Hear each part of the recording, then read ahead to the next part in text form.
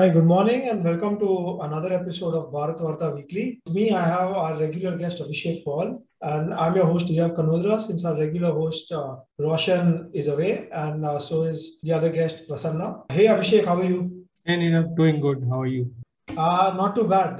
Got COVID, missed it for like 2 years, avoided it, but hopefully on the recovery path. So, anyways, so moving on. So this week we've had quite a lot of news events. You had Boris Johnson visiting India. PM Modi had a speech on Red Fort. You had the Bulldozer controversy in Delhi and Prashant Kishore's strategy for Congress. Going to the first topic. So PM Boris Johnson is currently visiting India. His visit took place while he's under fire from other MPs for the Partygate scandal. His two-day visit will focus on economic ties and the war in Ukraine. The PM also hopes to strike a new economic deal between Britain and India, which he said should be done by Diwali in areas such as software engineering, healthcare, and also wants to provide alternative options for defense procurement and energy to diversify India's dependence on Russia. So, Abhishek, what do you make of this visit? What do you think will be achieved? Yeah, so I think obviously it was an important visit. I think if you look at the trend and trajectory of Indo-UK relations in the recent past, I think the relation has been fairly good and stable with the Conservative Party in power in the UK. And I think the domestic politics also sort of what is there in the UK sort of makes the Tories, a bit more pro-India, while Labour with their vote bank has probably got more sympathy with the Pakistan side of things, right? The Tory party also has prominent members of the Indian community in top positions, like we were discussing Rishi Sunak the other day. Right. So, in general, I guess both parties and the government are for a positive relationship. Now, obviously, as you said, the big talking point was the trade deal, free trade agreement that is being worked upon right now. I think in the press conference, PM Modi said he would like that it gets done by the end of the year. Boris Johnson actually gave an even more aggressive deadline that he said he would like it by Diwali. So yeah, I think the fact that the Australia and UAE FTAs have happened probably gives a good sort of blueprint in terms of how to proceed and get it done, right? So that's something to watch out for. I think there is cooperation happening in obviously other areas as well. Defense is a good example of where India and UK are working now, and there is room for a lot more to be done, especially given the whole geopolitical climate. And as we were discussing a little before, like the UK is also now actively taking interest in the Indo-Pacific with the AUKUS agreement that they have done with Australia, while India is part of the Quad. Yeah, I think on the surface, things look quite okay in the India-UK relationship for now. But whether the trade deal FTA gets done will probably give a better hint in terms of whether both parties are able to, get over some of the more sticking points that will be there in the final print.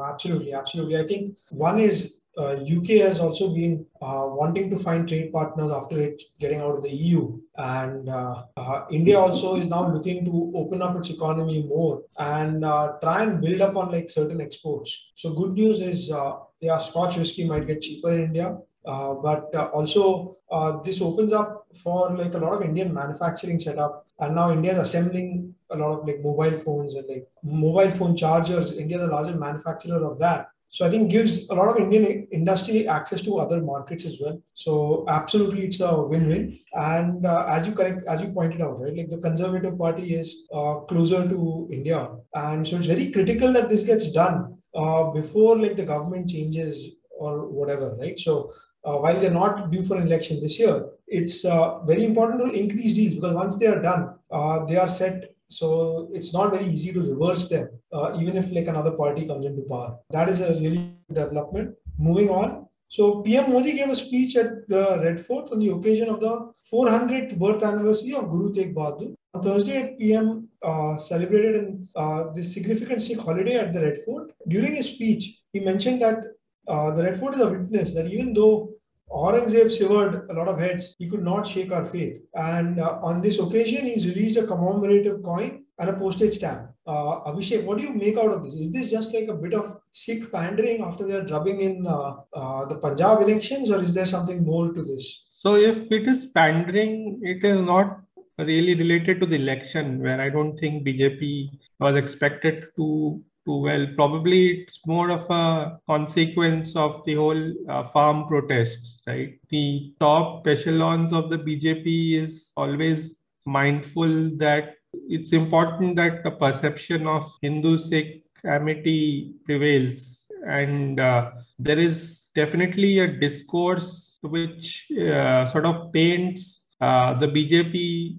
as anti-minority and anti-Sikh as well. So that's a perception they have to constantly keep trying to fight, right? I think some of it comes from that angle. But yeah, I think interesting choice of doing this speech, giving it such a big sort of stage, right, at Red Fort. I don't think it has been done before. But yeah, interesting sort of, obviously, I mean, people will look at the political meaning behind it.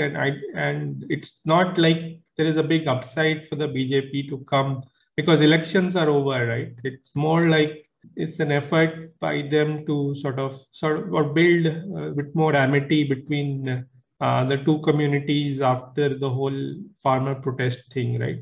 So yeah, that's what I think about this. Oh, true. Also, what is Modi is using all these opportunities to kind of keep a consistent messaging. So probably using all these celebrations, etc., to further his own message. Moving on, BJP was under fire for bulldozing encroachments in Delhi's Jahangirpuri area. It is after there were a couple of stone pelting incidents and riots on religious lines in that area. BJP chief Adesh Gupta had written a letter to the MCD corporation mayor to identify and demolish illegal encroachments made by those who were arrested for the violence. But AAP alleged that the order had been issued to harass a particular community in name of encroachments.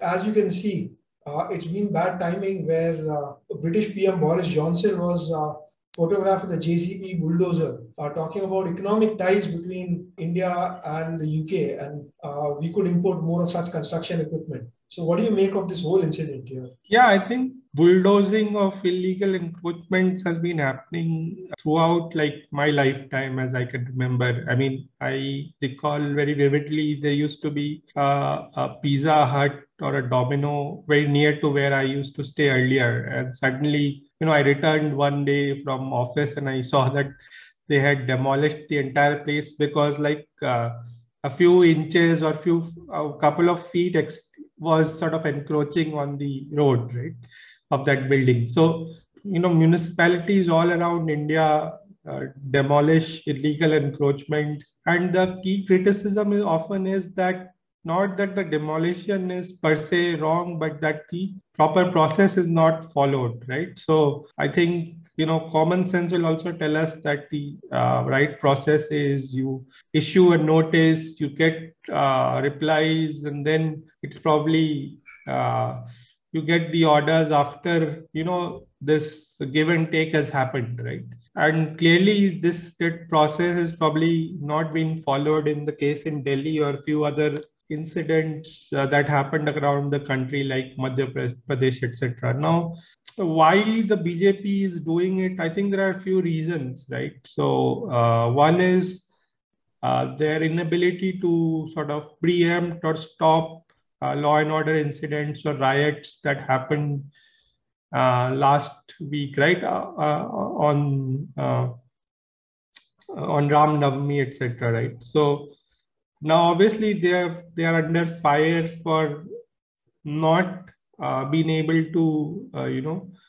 control law and order. So now, how do you change the perception? One quick way is you appear strong on the topic by, acting against illegal encroachments. Now, people will obviously question that timing because it looks pretty bad, right? Where you are doing it in a sort of vindictive way.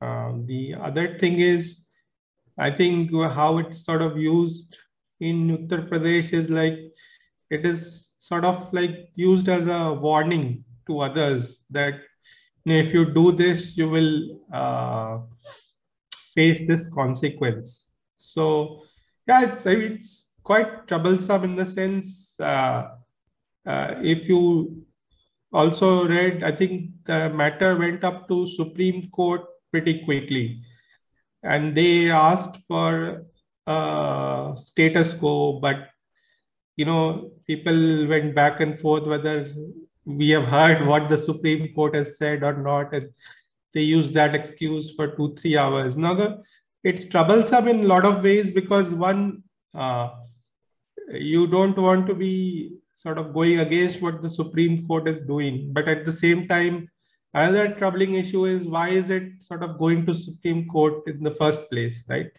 So, I mean, there are a lot of issues, right? Like, I think India's justice system not delivering is also a reason why these kinds of actions are taken by politicians and even supported by the public in some way, right? Because they feel that an illegal encroachment case will probably go on for 15 years in various courts and no real resolution will happen. So politicians also feel emboldened that, they can do this.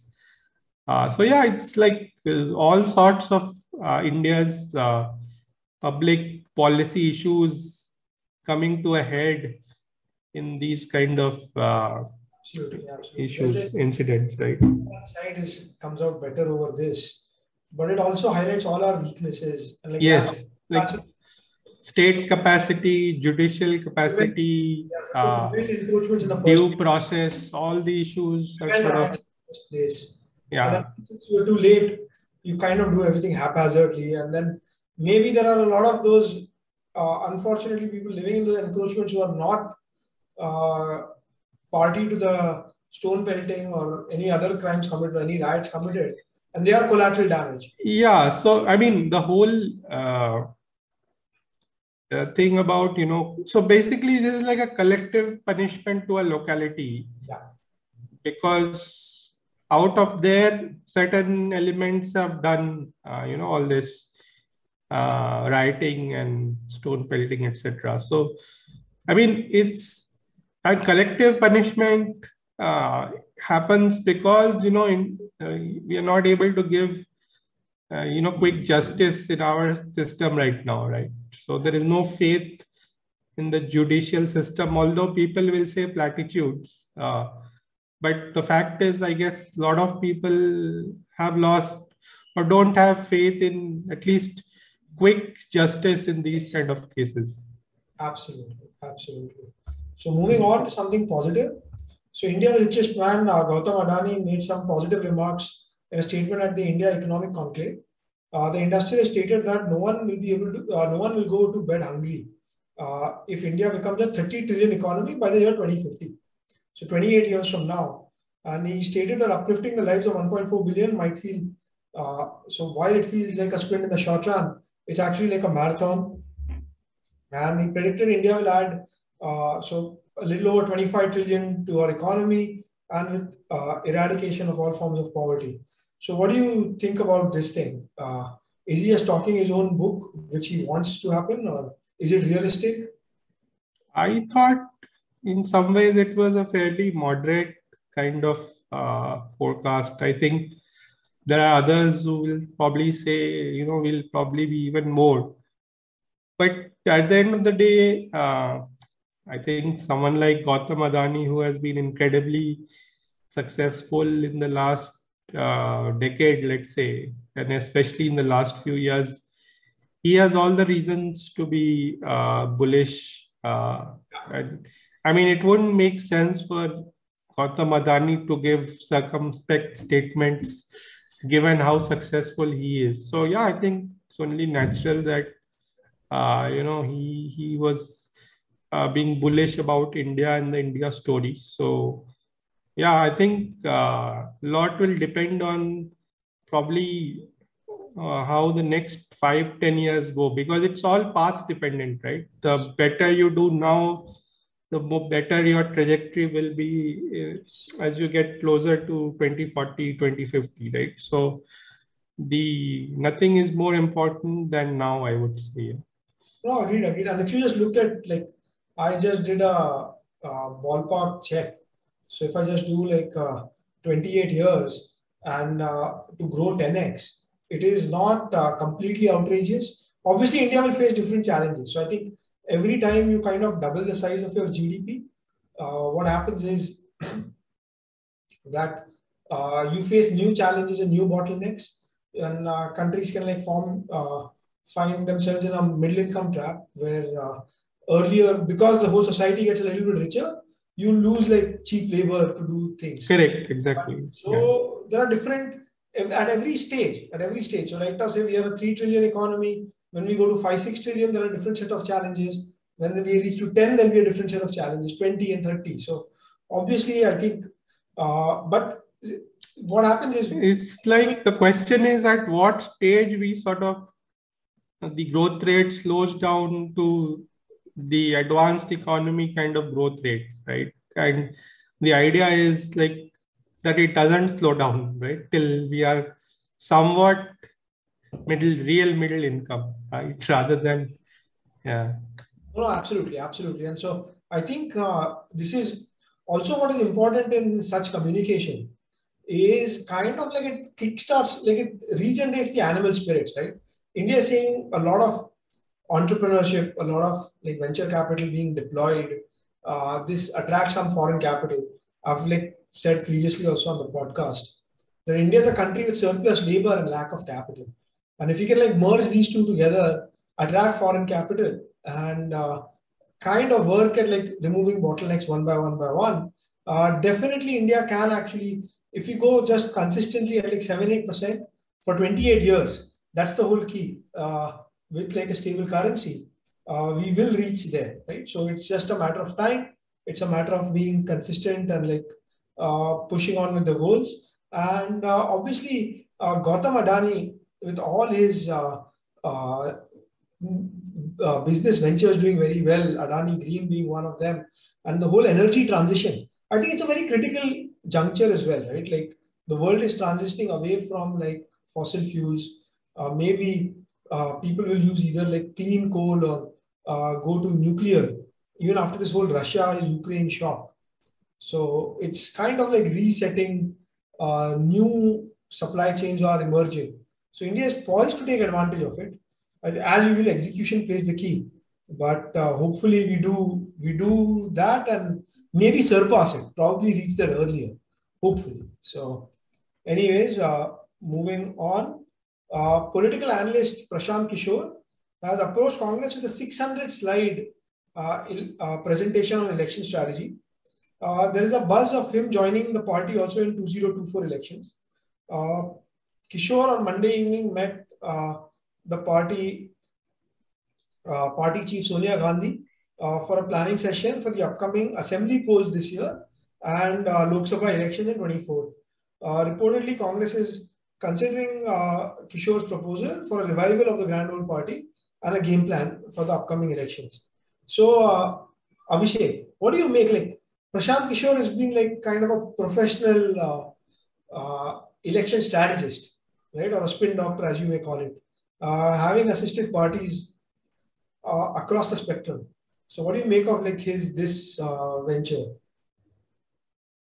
Yeah, I think there are numerous such folks probably in the Indian electoral landscape, but he's the one who is okay with his face being out there. I think there are a lot others who prefer to be completely in the background, right? They don't want the publicity to their name.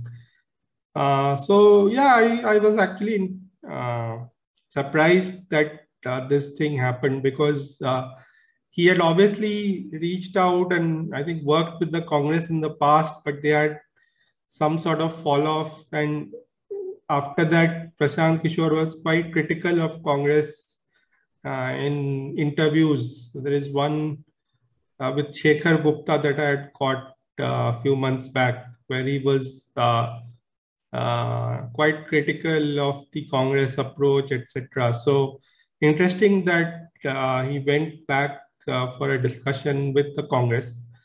I think the good thing for him is that, Congress is at such a floor level that there's not much downside for them to go, and he can probably do some work, and if they do well little bit as well, he can probably take the credit for that.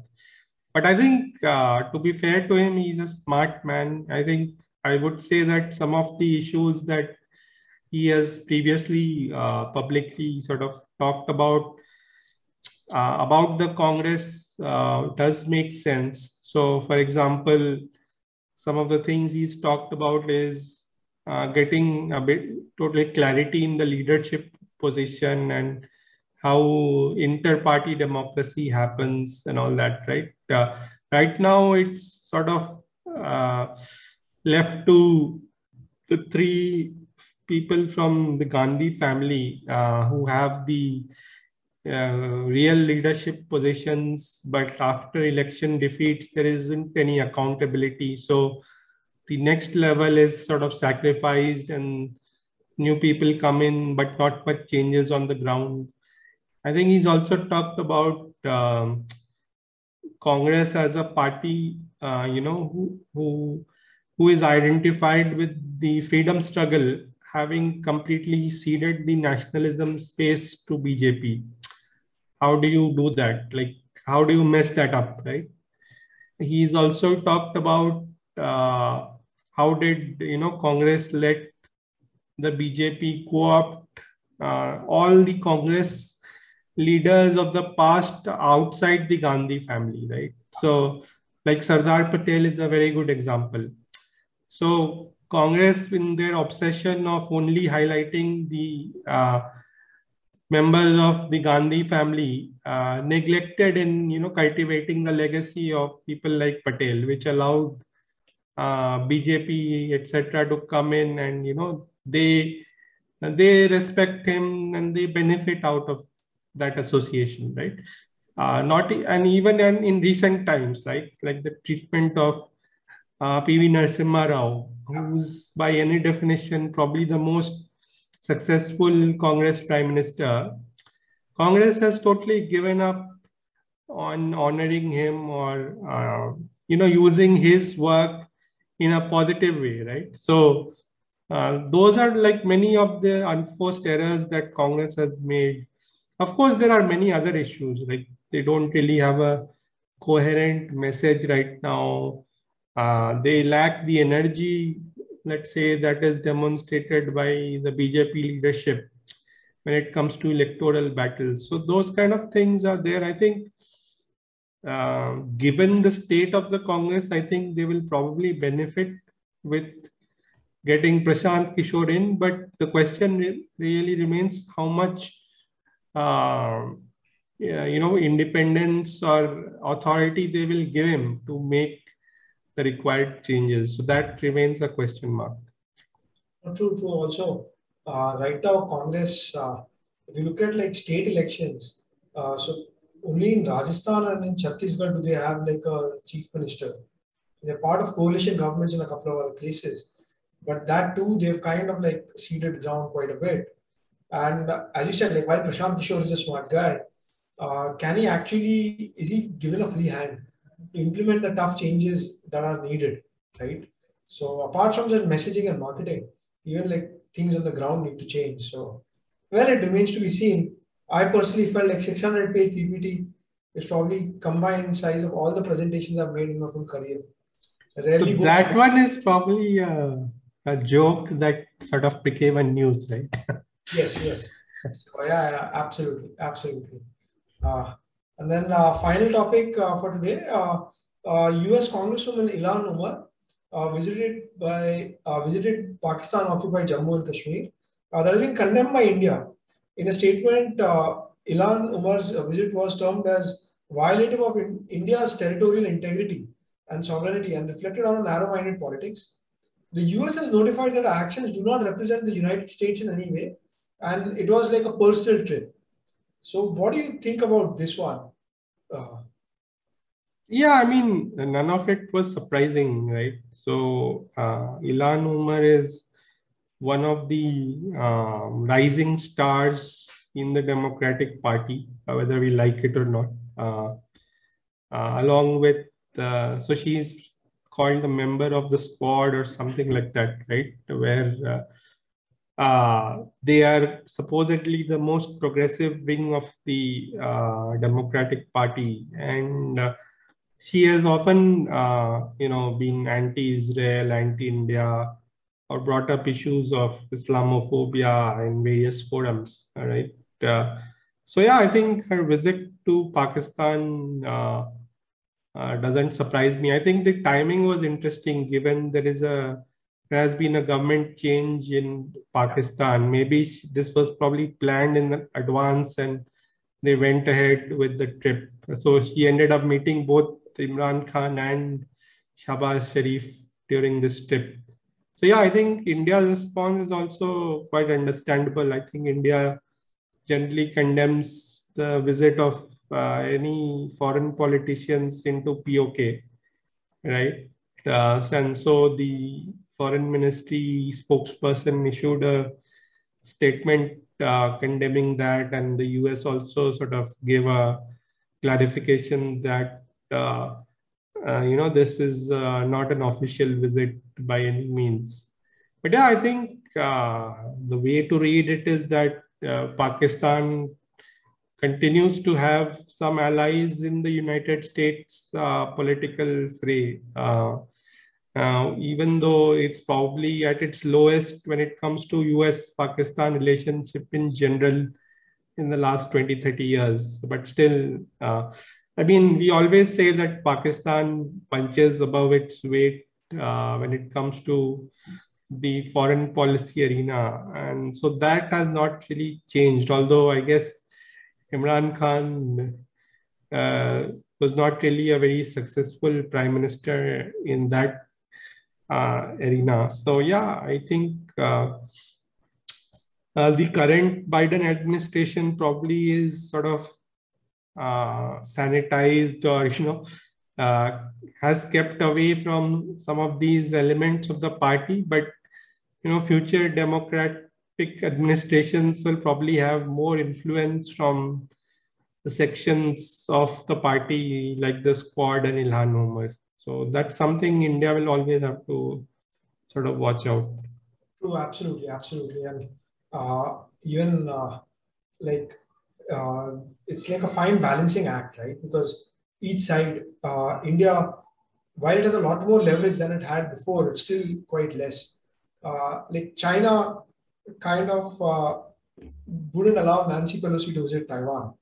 And they have that much more leverage because the economy is quite big, very well entrenched into the global supply chains. So probably if India's GDP does grow 5 times, probably India can actually exercise more power or more leverage this way. But absolutely, and in all these places, like India does have to know which forces are for or against India, and utilize the ones which are pro-India to be the ones leading all the other discussions, etc. Right? So absolutely, but it's a good thing that we've actually condemned it and made an issue out of it. Earlier, I don't know if these things have happened before. Earlier, India was quite reticent on the global stage, right? These things would not be made public, might have been made in private directly to them, etc. So that's one way of looking at it in a positive sense. But yeah, so I think that's about it. That's a wrap for the week. So thank you for tuning into Bharatvaarta Weekly. I think, Neerav, we should also wish Sachin a happy birthday on his absolutely 49th birthday, right? And Bharatvaarta viewers can check out a previous episode we have done only on Sachin. So Maybe we should tweet that out today. Oh yeah, absolutely, absolutely. It's not just like Sachin's 49th birthday, but also like the 25th anniversary, or no, 98th, 24th, 24th, yeah. 24th anniversary of the Desert Storm Part 2. So I think there's 22nd April and 24th April. I remember those matches like it was yesterday. So I think we have, I was just looking at the comments. So Roshan has been commenting on our live stream. So he had a question. What do you think about the idea of Ramchandra Guha suggesting Ravish Kumar as the Congress PM candidate? So I see, it's here, it's also about like who holds the real power. So, Right. for example, when Manmohan Singh was the Congress candidate, did he really have the power? And the PM's office should be the most powerful. It should not be that the party president controls more power over someone. So that is one thing to be seen. Two is who knows who will be put up as the face or whether they can garner enough votes, etc.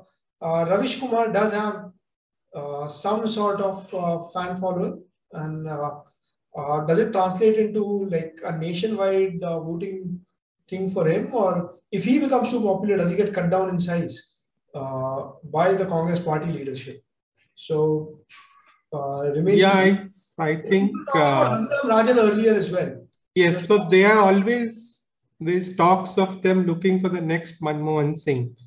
Yes. Right, because somehow, so I don't know if they have really settled down on the issue of whether Rahul Gandhi is the right face to lead them to the next elections or whatever, whenever there is a general election. I think the last term they definitely did project Rahul Gandhi only, but I mean, that's another debate for Congress to settle, whether they want a technocrat or another kind of figure to head, or the Gandhi family to head the party as the PM face. He's a journalist, and he's become the prime minister. So it's not as if it can't be possible. And then the second thing is also remains to be seen if like Congress can field like enough candidates to get like a reasonable majority on its own, or like be the leading party in a coalition. Because for all we know, we might see some sort of like a MVA government. So like a grand coalition of like regional parties all coming together, whether it is a third front or it is a Congress-led non-BJP front, if you might call it that way. I think like one of the talked about strategies is to just somehow deny BJP an absolute majority, and then they can sort of cobble up the rest. Yeah, post-election, like Maharashtra. Yeah. So grand coalition. Yeah, absolutely. So in that case, again, we may not see like a Congress PM. We might see someone who's got a little more leverage, who has the ability to walk away. That person might be the PM if like BJP loses in 2024. Anyways, it's interesting times, and there are a lot of things in open. Like Churchill had said, a week is a long time in politics. So this is over 2 years away. Yeah. Right? Who knows? A lot of things can change by then.